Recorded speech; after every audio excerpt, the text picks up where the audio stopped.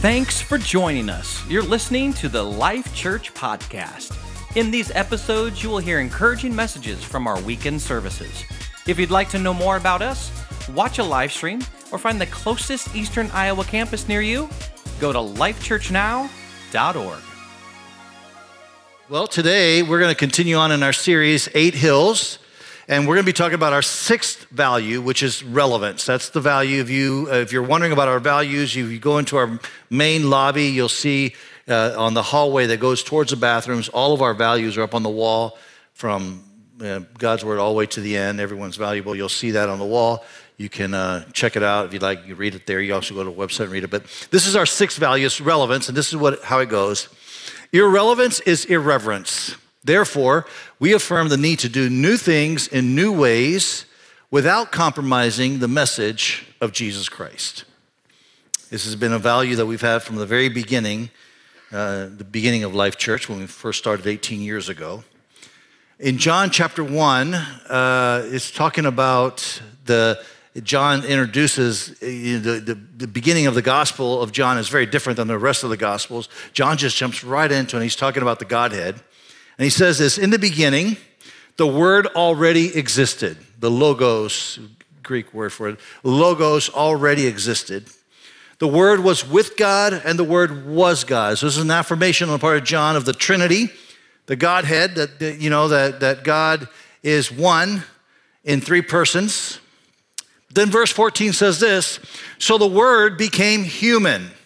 And this is where we get our concept, our idea, our value of relevance, is that the Word became human and made his home among us. I love how the Message kind of paraphrases it. It says that Jesus moved into the neighborhood. That's what he did. You see, when Jesus came to this earth, he came as a living, breathing human being. He didn't incarnate into humanity and sort of float 3 feet above the ground. He didn't do that. He landed in what today is kind of the area of Palestine, Canaan area.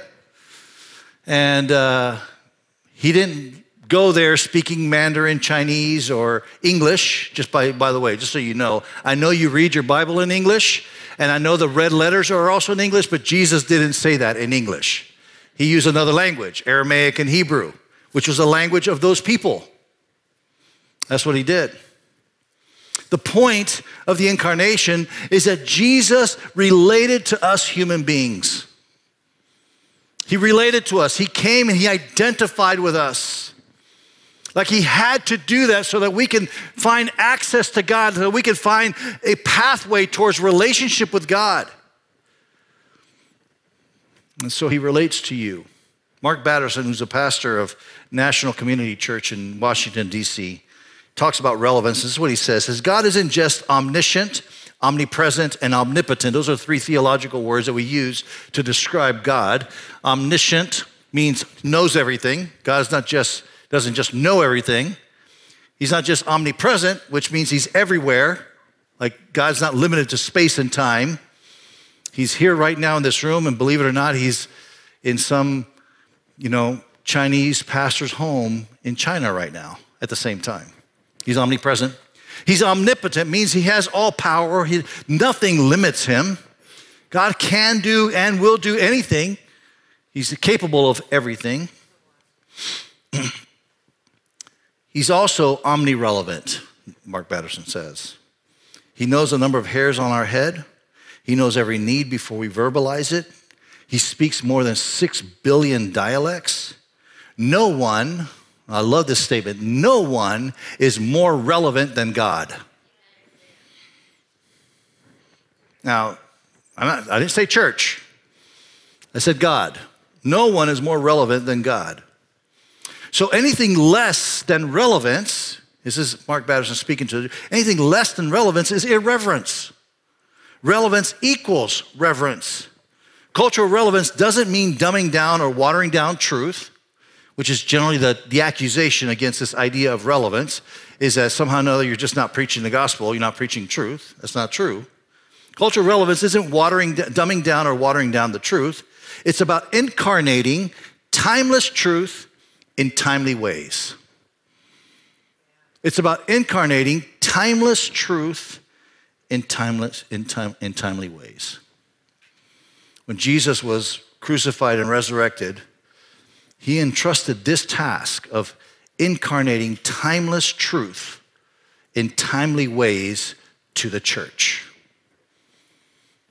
I want you, in fact, that's what the Great Commission is all about. Go and preach the gospel to every nation, every person out there. Go and basically incarnate timeless truth in timely ways to everybody out there. It's what, in many ways, for example, for me and our family, when we felt like God was calling us to go to Bangladesh. I didn't show up in Bangladesh and immediately say, well, guys, come on, learn English so I could preach to you. Part of incarnating is learning the language and learning the nuances of the language and understanding that there are certain ways in which you communicate these truths for them to grasp it, for them to understand that you have to communicate in a certain way. This is exactly what Jesus did for us, and it's exactly what Jesus commissions the church to do in the world that we live in. And so, our job as a church is to be the church, to incarnate what God is like by showing him how God is, who God is, and what he looks like. God's vehicle for the salvation of humankind is the church. You are. I know this, I just dumped a heavy weight of responsibility on you, by the way. You are responsible for this world knowing about Jesus Christ. Now, you might have thought, well, Pastor Rich, you're responsible because you're the pastor. No, the church is responsible, and you are the church. And so if we lose our way, if we kind of fall into this idea that, well, you know, it's all the leaders of those churches that are responsible for communicating timeless truth in timely ways. You know, it's the responsibility of those, you know, those educated people or whatever. We lose our way and we become less than what God has destined us to be as a church, then we become irrelevant. And some of you know what that means. Some of you understand that. Some of you probably have come from a church where it just felt irrelevant. Felt like you heard a lot of very spiritual language, but you just didn't know what to do with that spiritual language. And if we become irrelevant, we become irreverent to God. And so what is a church? That's the question we should answer. We're going to try to answer today. What is a church? What are you supposed to look like? What are we as a church supposed to look like? Acts chapter 2 gives us a great image of what the church is meant to look like. In verse 42, it says this: they, talking about the church, devoted themselves to the apostles' teaching and to the fellowship, to the breaking of bread, and to prayer. So these four things, they devoted themselves to the apostles' teaching, they devoted themselves to God's word, to understanding the Bible, to understanding the Word of God. They devoted themselves to fellowship. That means they were a community, a family that was doing life together. Devoted themselves to breaking of bread. In this context, it's talking about communion, like the elevation of the sacrifice of Jesus on the cross. That's what they were devoting themselves to. And to prayers. So this early church was a praying church as well. Verse 43 kind of fills in the blanks there. This is what they were devoted to, these four things. And then verse 43 kind of fills in what that looked like. It says, everyone, not just the church people, but the whole community, everyone was filled with awe at the many wonders and signs performed by the apostles. So the apostles were healing the sick. They were, walked in, Peter and John walked into the temple gate beautiful and basically picked up this guy who had been there lame for all of his life and picked him up, and he began to dance and shout and walk. And they were like blown away by that. Filled with awe, many wonder signs performed by the apostles. All the believers were together and had everything in common. They sold property. So you get what, there's a picture here that Luke, who wrote the book of Acts, is kind of telling us about what this church looked like. All the believers were together, like they were unified together, and they had everything in common. They sold property and possessions to give to anyone who had need. Every day they continued to meet together in the temple courts, so they worshiped together. They broke bread in their homes, like after they worshiped, they went out to each other's homes and had meals. Like they did life together and ate together with glad and sincere hearts, praising God and enjoying the favor of all the people. And this little part right here, this little phrase here, enjoying the favor of all the people. So what you get is an image of what the church is supposed to look like, and they're living it out. And then it says, as a result of all this stuff, they were enjoying the favor of all the people. Like people looked at the church and said, wow, I like what I see. I like what I see. Now, it's not something that we can commonly be said today, these days, right? Like people look at church and like, yeah, I don't want to go there, right? That's typically what has happened today. But in this case, they looked at the church and they said, wow, I like what they see. And then as it goes even further, it says, and the Lord added to their number daily those who were being saved. Like they were responding to the church being relevant in their community. So this is what I want to do today. I want to take this description that we just read, and I want to compare and contrast to, I think, some images that we often have about what church is. Like, what does church look like? What is it kind of, what is it is in our culture at least? Now, I have used this illustration before, so I'm just going to qualify this before you sit back. Wait a minute, I heard that sermon before, because I have preached a sermon before. Well, this illustration before I've preached. And it's our values, because it supports this value of relevance, okay? But it's important for us to understand this, because this is who we are. It's not who we're trying to become. We're trying to become this, but this is who we are, okay? And this is where we're trying to communicate. So the first image I think captures how many think of church as this: a movie theater, okay? So what do you do at a movie theater? You go to a movie, watch for an hour, hour and a half, 2 hours. Well, why do you go to a movie theater? Why does anybody go to a movie theater? You can answer out loud if you want. To be entertained, that's right. To be entertained. You go to the movie theater to watch a movie, to be entertained. Maybe you want to be, inspired a little bit while you're at the movie. Maybe it's to be distracted. You've had a tough week at work and you just want to get your mind off of work and watch a movie. All right? Now, when you watch the movie and you come out of the movie theater and you're on your way to your car, what happens next? What are you thinking about? Like, I think I'll answer since you're kind of shy. It's like I don't know the right answer, so I'm not going to say anything. We all become movie critics, right? We're walking out of the movie theater and we're thinking, that was a great movie. Man, I felt inspired by it, or I felt, oh man, it's okay movie. And so we become these movie critics and we start questioning, asking ourselves, or commenting on things what we saw. Did the plot drag too long? Was there the main characters kind of B actors? Not even sure if I like them very much. You have those kind of thoughts. That's what happens. And here's what I suspect. I suspect we see. In our culture, oftentimes we see the church kind of like a theater. I suspect that many of us come into this place with that same kind of mindset. We come into this place to be entertained, maybe inspired a little bit. Maybe we'll laugh a little bit, maybe we'll cry. And then after the service, we walk out and we become critics. Like, how was that service? Oh, worship was awesome, man. Rich's sermon, I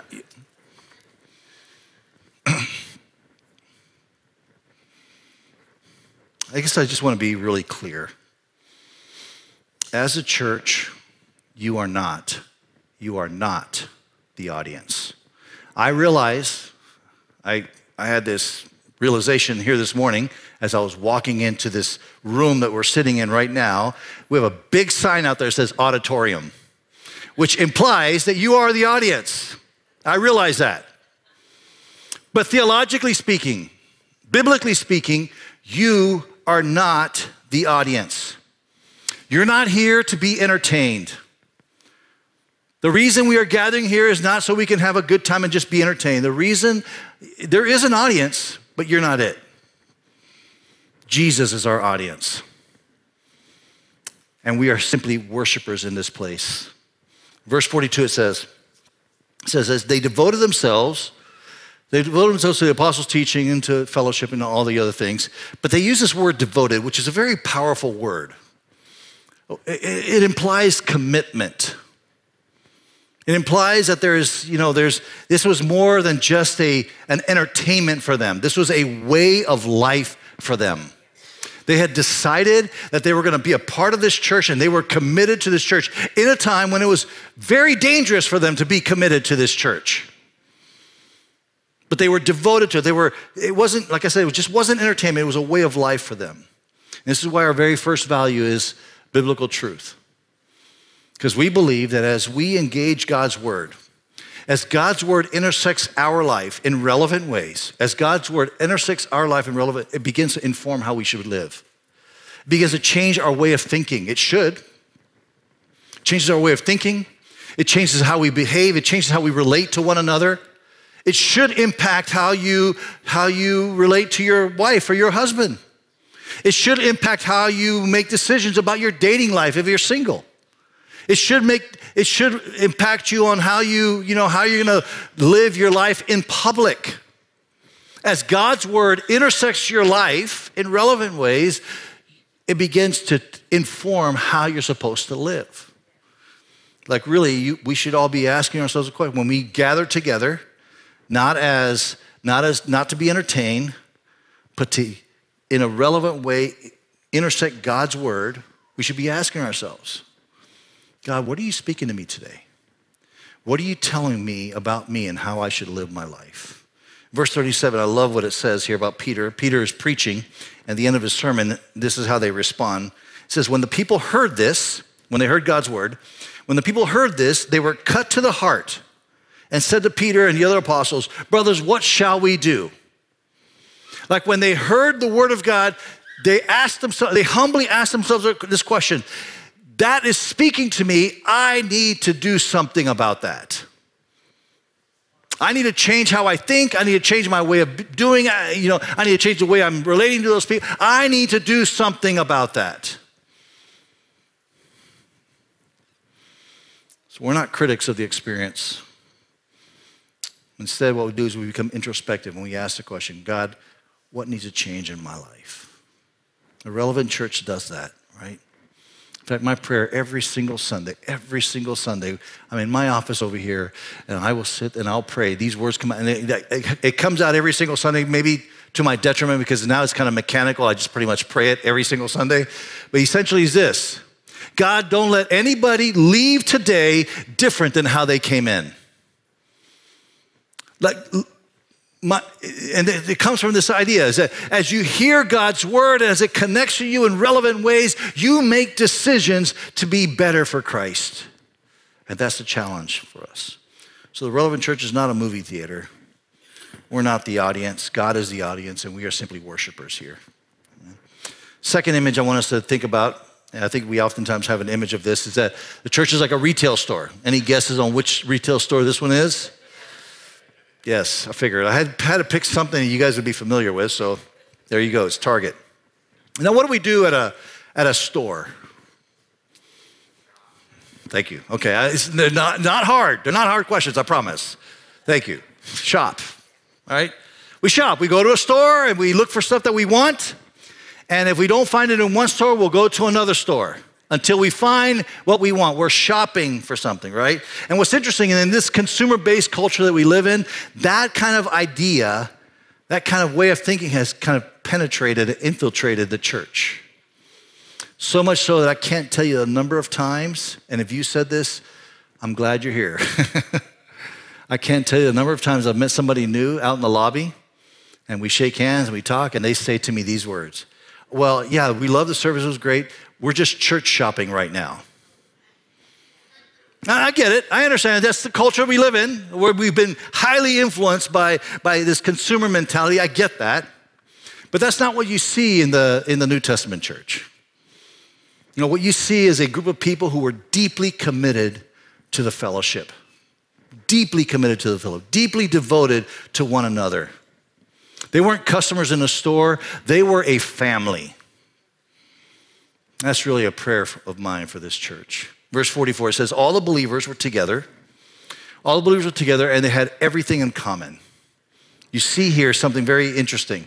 There was this unity, there was this togetherness, this idea of family, of brothers and sisters. And it says here that it had everything in common. I start thinking, wait a minute. Well, that can't be exactly true. Because if I know my God, I know that God doesn't say, okay, if you're going to give your life to Jesus right now and serve me, then you're all going to be exactly the same. You have to speak the same way, dress the same way, look the same, act the same. You're just all robots. That's not how it is, right? I'm certain that some people liked blue color and other people liked red. And some people detested, blue, and other people detested red. I'm sure there were people among them like that. I'm sure that some had different political views than others. But what made them one, what made them committed to the fellowship is who brought them together. It was Jesus. It was Jesus. So there was this difference among them, but they were unified. They were together because of Jesus. The early church was known as a family. And that's been my prayer for this church, is that we would be family. This idea of family sounds familiar to me, actually. I love hearing the stories. It happens all the time. I hear it all the time, where somebody attends this church and then they discover, like they're sitting in church and they look across and they see somebody, wait, you're my neighbor. You live in the same neighborhood I live in. And then they connect in church and then they realize, oh, they were neighbors all along, and so now they relate to each other differently. Like before, they were neighbors and they would cordially say hi to each other, hey, hi, that was it. But now, because they are both believers and they both attend the same church, they're like, yeah, can I borrow your car next week or something, like that's kind of what happens. You just have this different relationship. That's true for me. I have a neighbor, my next door neighbor who attends Life Church, and he's a state trooper, and I've gone over and I said, hey, I've gone over. Once I went over and I asked if I could borrow his wheelbarrow. I did. And then the second time I went over, I said, hey, I need to pick the railing up of my deck here, and I can't do it by myself. Will you help me? And he gladly came over. And so this is what happens, right? You start meeting people, and you're together with them. Yesterday, I went to Walmart. I had to change the oil in my wife's car, and I went to Walmart to basically drop the oil off.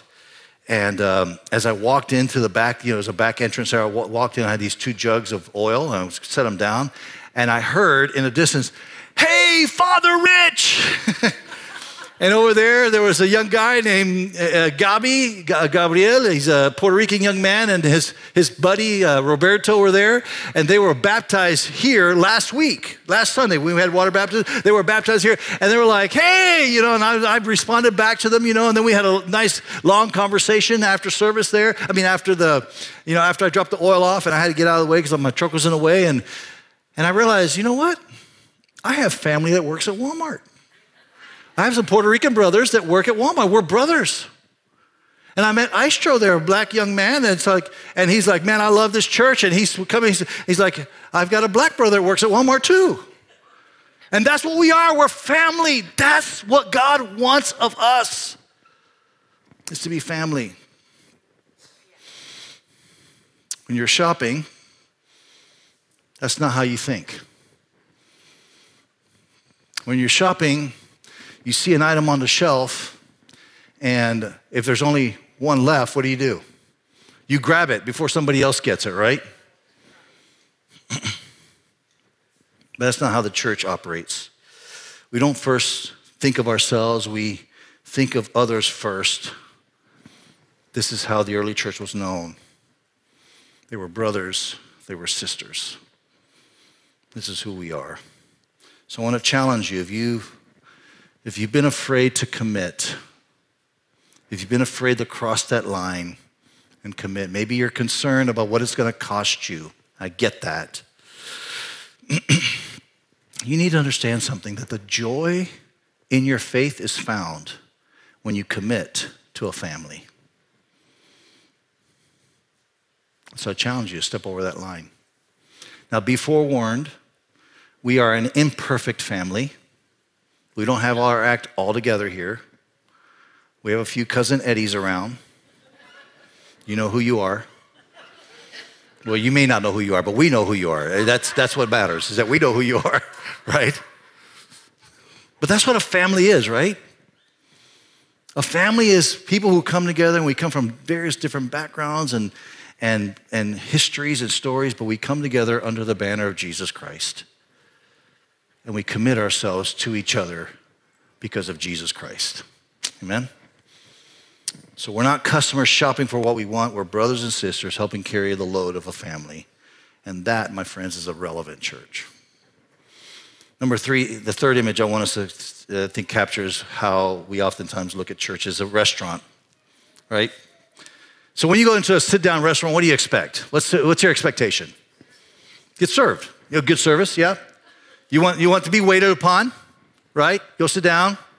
Can you imagine walking into a restaurant, and then the host meets you there and they're like, hey, you know what? We're running a little short on staff here, and hands you a wet washcloth and says, can you wipe a few tables down before you sit down? Like you'd grab that washcloth like, okay, fine.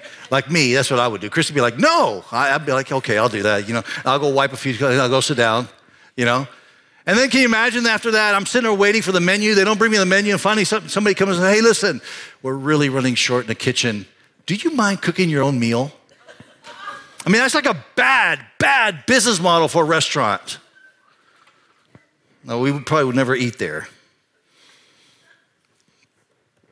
I think sometimes in a church, we walk into this room and we expect somebody to meet us at the front and host us and say, hey, have a seat. Let us serve you.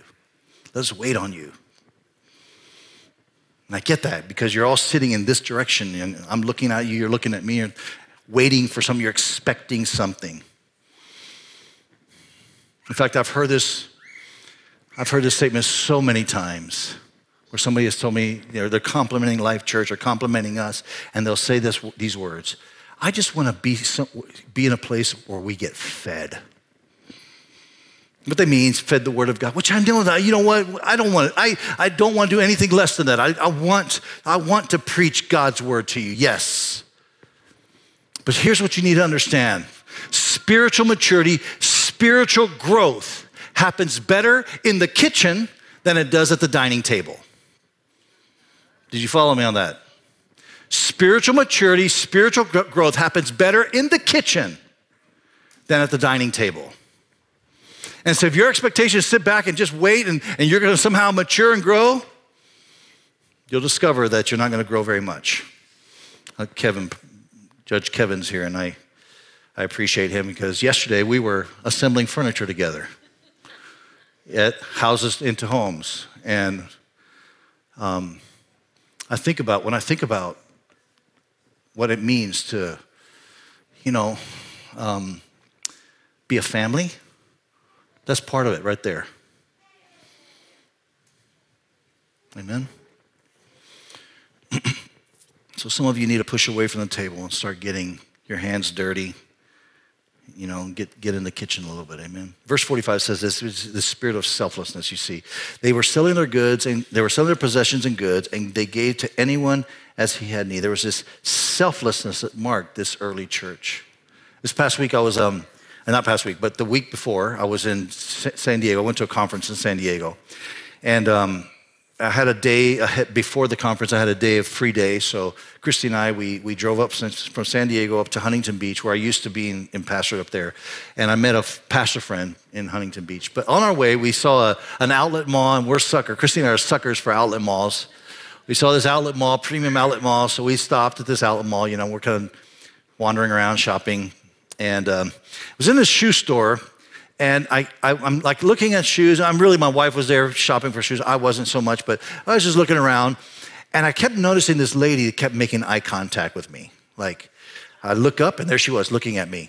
And I look, hi, and I'd kind of look off, kind of a little like weird look. And it just happened multiple times. And finally, I just kind of turned my back, started looking the other direction. I'm kind of wandering around, and I got to a place where I turned around, and she's standing right in front of me. She's holding a pair of shoes. She goes, do you have these in 7.5? And then I realized that I had a black t-shirt on. I realized everybody else that works there also had a black t-shirt on.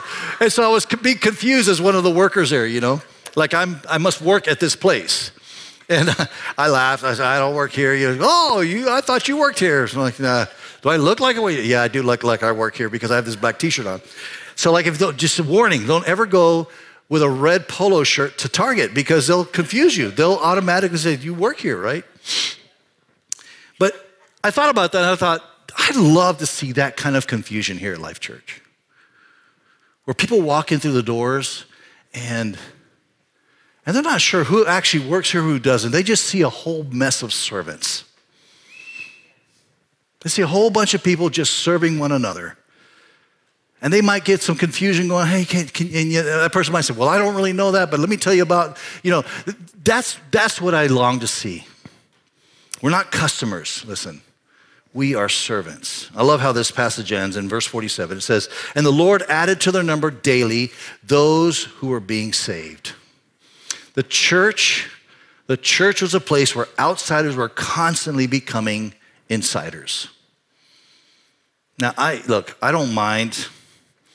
It happens, especially, we become a church our size, it happens probably more frequently, but where people might come from another church and they join here, for whatever reasons, leave that one and become a part of ours, and I get that.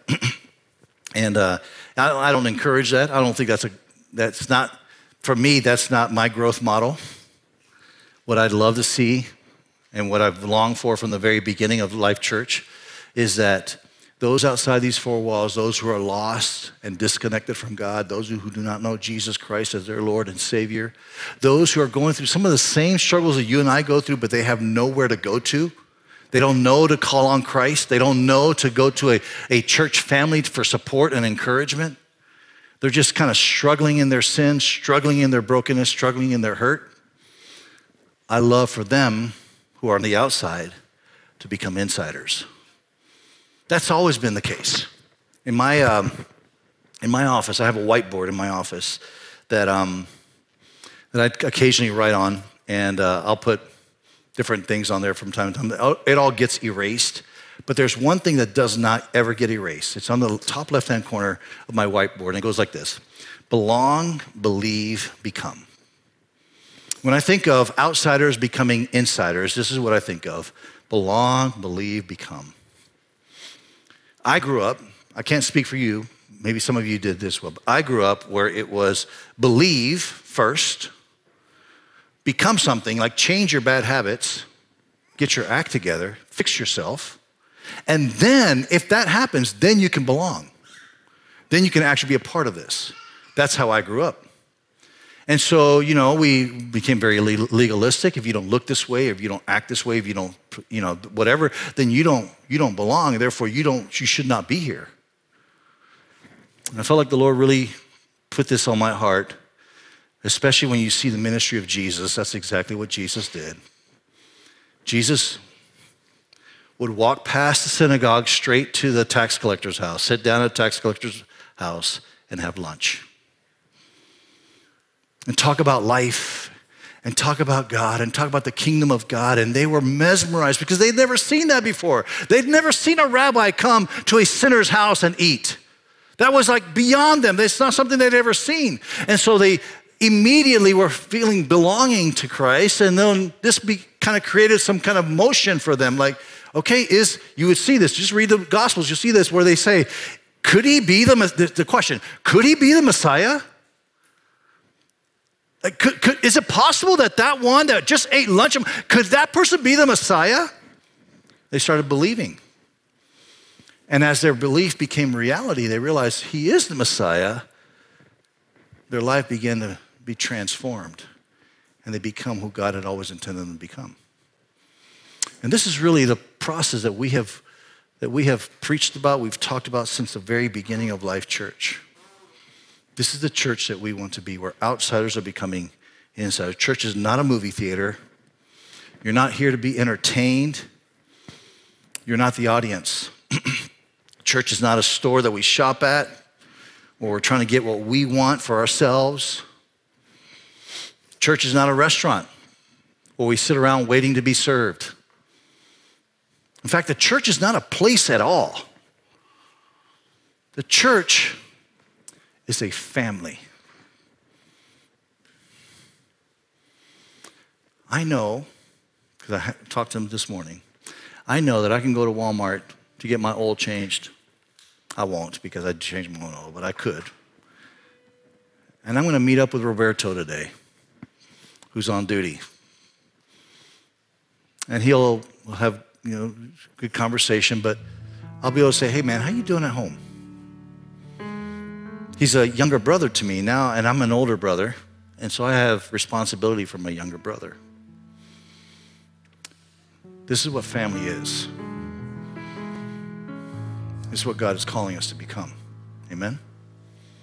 So let's all stand, and here's what I want to kind of end with this, because the idea of family,